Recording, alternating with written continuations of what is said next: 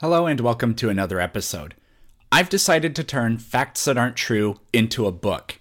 After making all the short videos about it, I started to realize that a lot of the claims I wanted to know more about them, and it was hard to do them justice and answer them properly in a short video. So I thought, why don't I just turn this into a book? I have about 100 facts that aren't true I can write about and learn about. So I've started doing that. What I'm going to do with the podcast is every week I'm going to give you between 1 and 3 facts that aren't true from the book. So consider this your early access. Let's get started.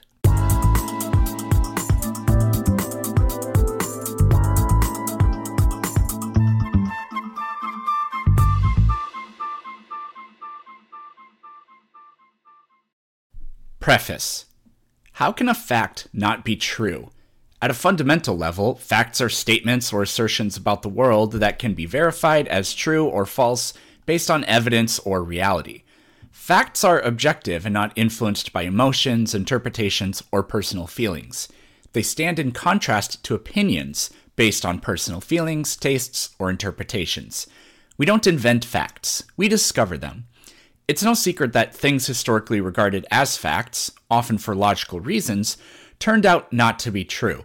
There have also been claims that nobody ever bothered to check for their validity, but they became so widespread that they became accepted as facts. These are called factoids. These two cases are the facts I'm talking about.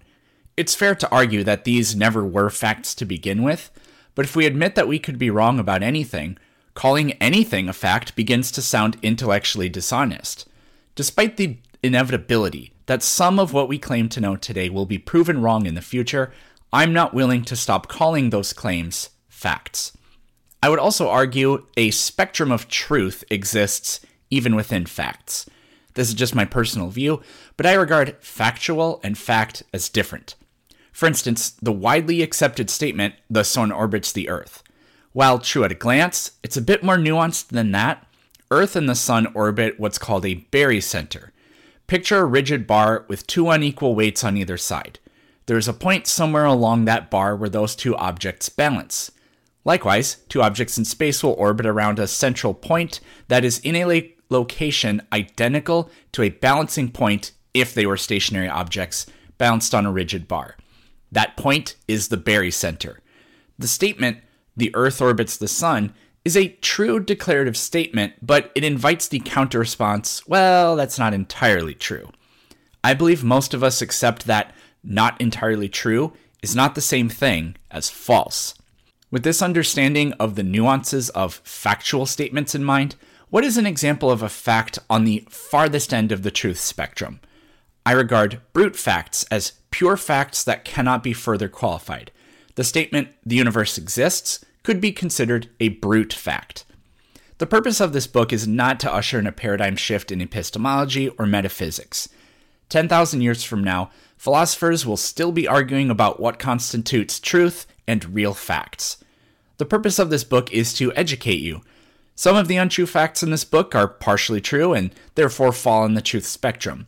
The goal is to adjust them and push them further towards truth. Other untrue facts are just flat out wrong and need to be corrected. We all know many untrue facts, from old wives' tales to urban legends. Having been a teacher for nearly a decade and a person who makes educational videos for fun, I've come across a lot of misconceptions. This book started off as an idea I had to make a series of short educational videos on social media. The more of these videos I created, the more I realized the solutions to facts that aren't true are too complex for short videos. It also became apparent that many are relevant and have implications for things outside of the claims themselves. I became dissatisfied that my videos didn't do the answers justice.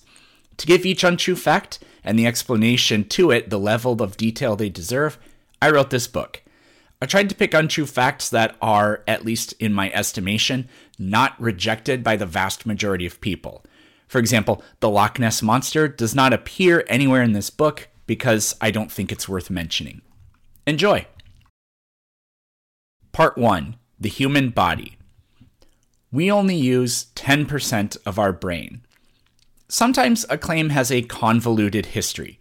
Perhaps a book that references a quote that itself references a study that is from a different book that was written in a different language and then mistranslated leads us to the original claim that, like in a game of telephone, becomes distorted or changes completely. But the myth about using only 10% of the brain doesn't appear to have a singular origin. No book or paper made the claim until it had already become a viral factoid. So why did people start saying it to begin with? There seems to be a loose association with William James, an American psychologist who wrote, "We are making use of only a small part of our possible mental physical resources." It's common for people to hear something vague and spread their version of what it means. This is no different than how a high school rumor begins. Arguably, those who perpetuate the myth that we only use 10% of our brain the most are psychic gurus and charlatans trying to make money.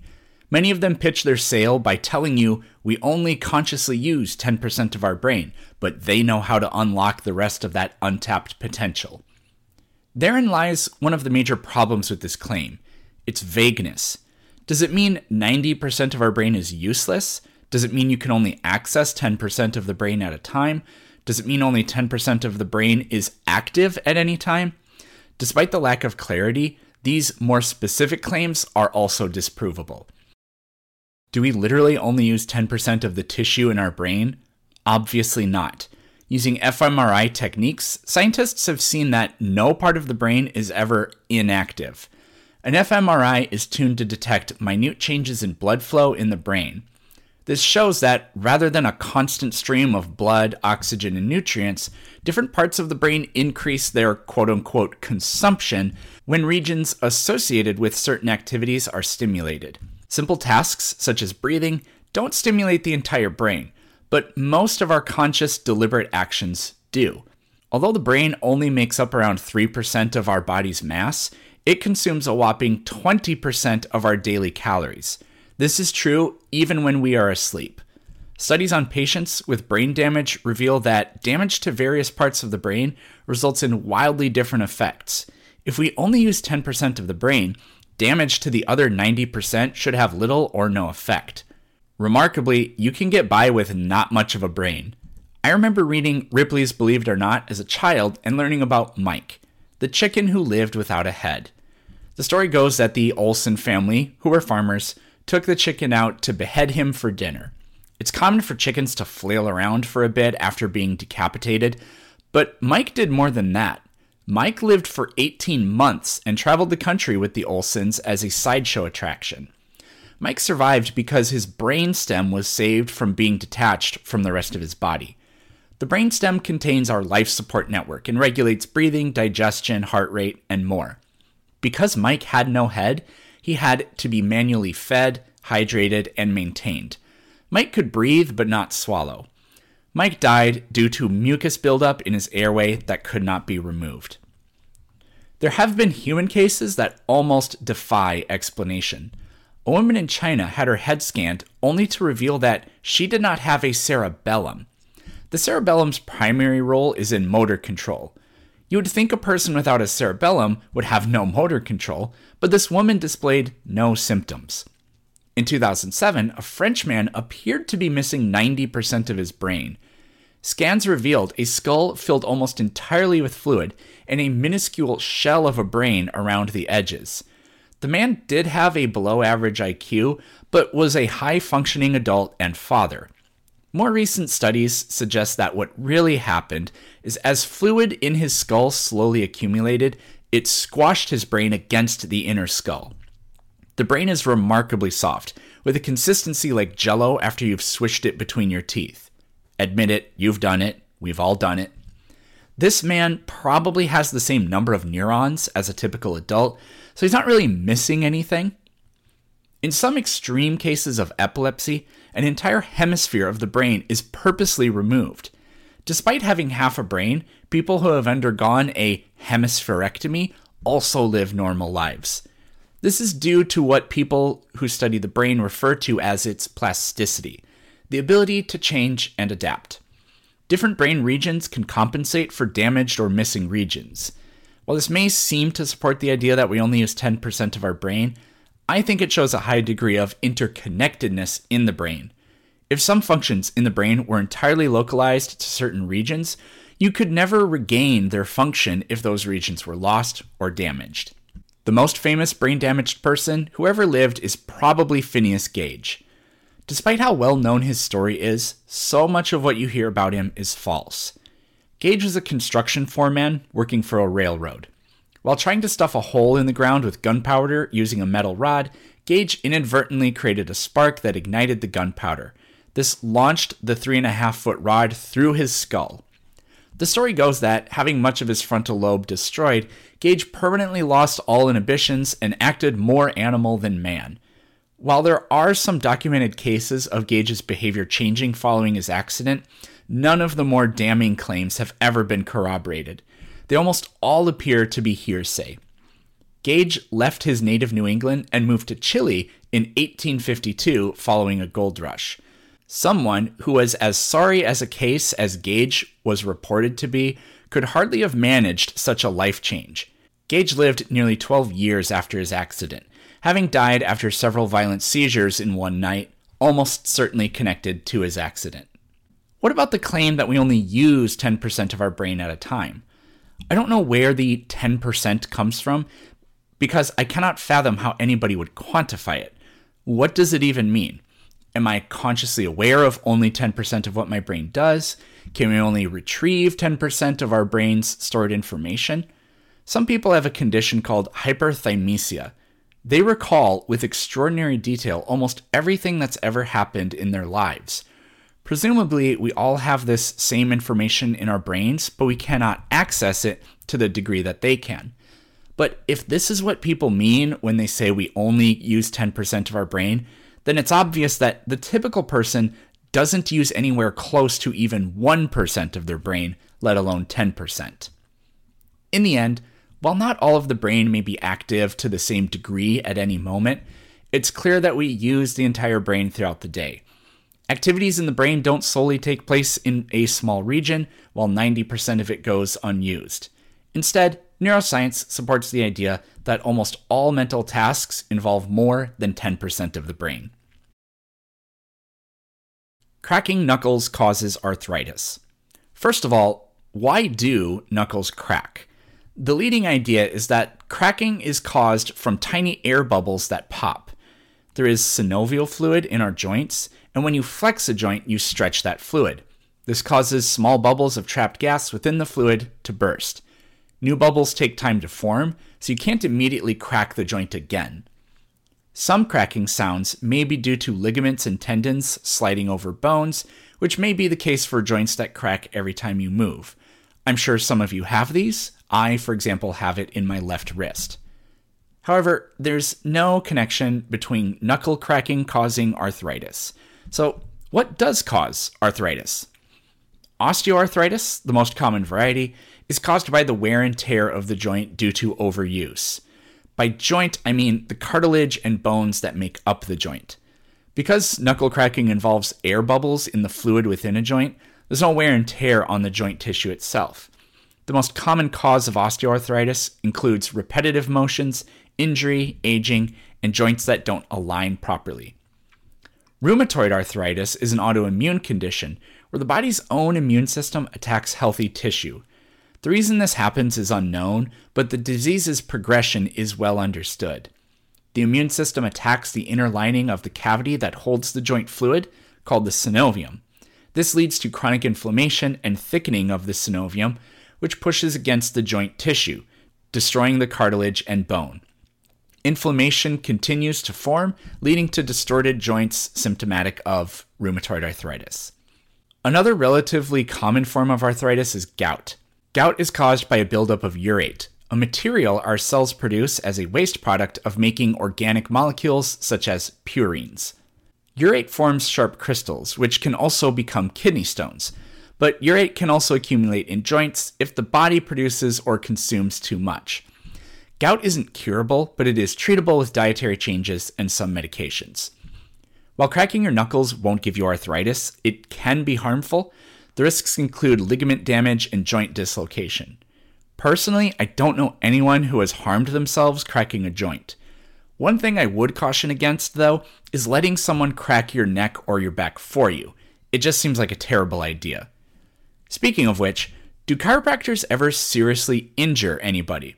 This thought began as an attempt to discover if you really can instantly kill someone with a neck twist, which I gave up on after finding little data. But chiropractors do a mild version of what you see in the movies all the time.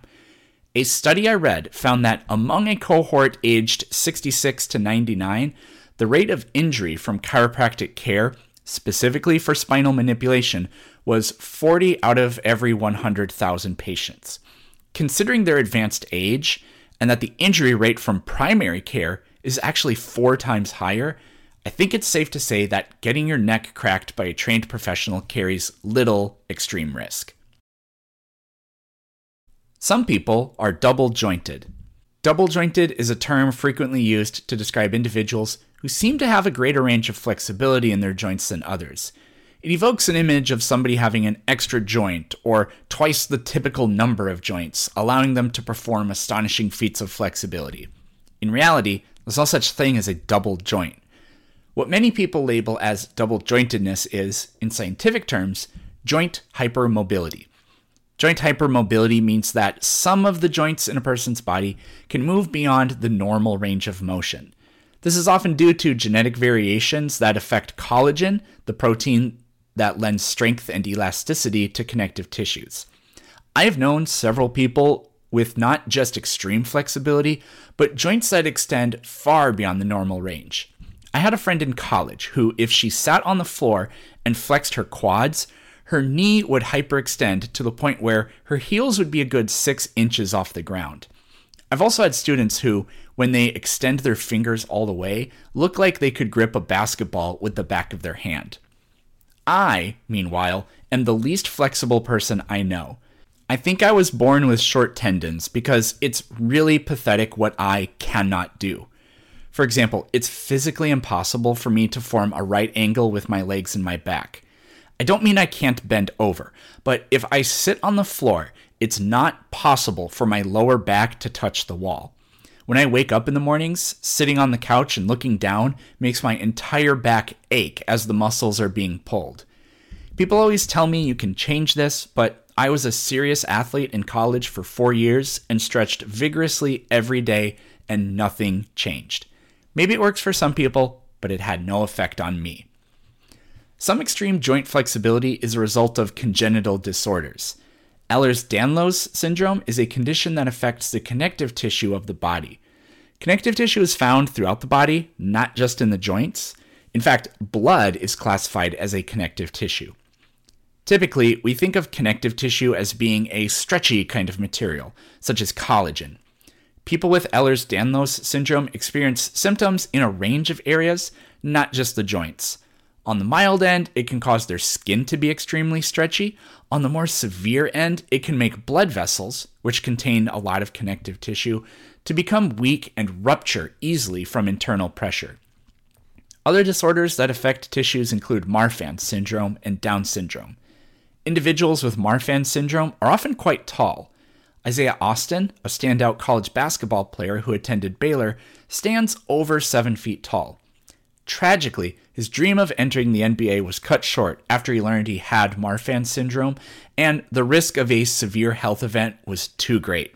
It is widely believed that Abraham Lincoln also had Marfan syndrome. That does it for this installment. Like I said, I'll give you weekly updates on these, and we'll learn about facts that aren't true together. Thanks for listening.